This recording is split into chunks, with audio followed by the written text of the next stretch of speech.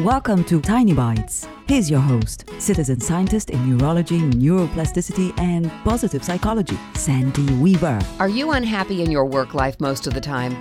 Maybe when you first started doing what you're doing, you were elated, looking forward to making a difference through the work you've chosen. Fast forward to today, where maybe most days you walk through the front door feeling dread about some of the people or some of the tasks ahead of you. What changed, and more importantly, what can you do about it? First, prioritize your well-being into the equation. You'll need to either find a way to regain your enthusiasm for where you are, or you'll need to be okay with making a change in where you are. Once you understand that you are free to choose the path that suits you best, you will be more empowered and more in control. Then take an objective look at what's creating the unhappiness. Make a list of everything you can think of.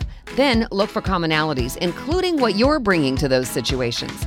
Decide to fix what's in your power to fix, or decide to find a work situation that's more suited to your goals, values, and talents. You are in control of you. Choose the path that'll let you be joyful and joyous at work. Subscribe to the podcast and share it with your friends. And there's lots more at centerforworkplacehappiness.com. Here's to your well-being, one tiny bite at a time.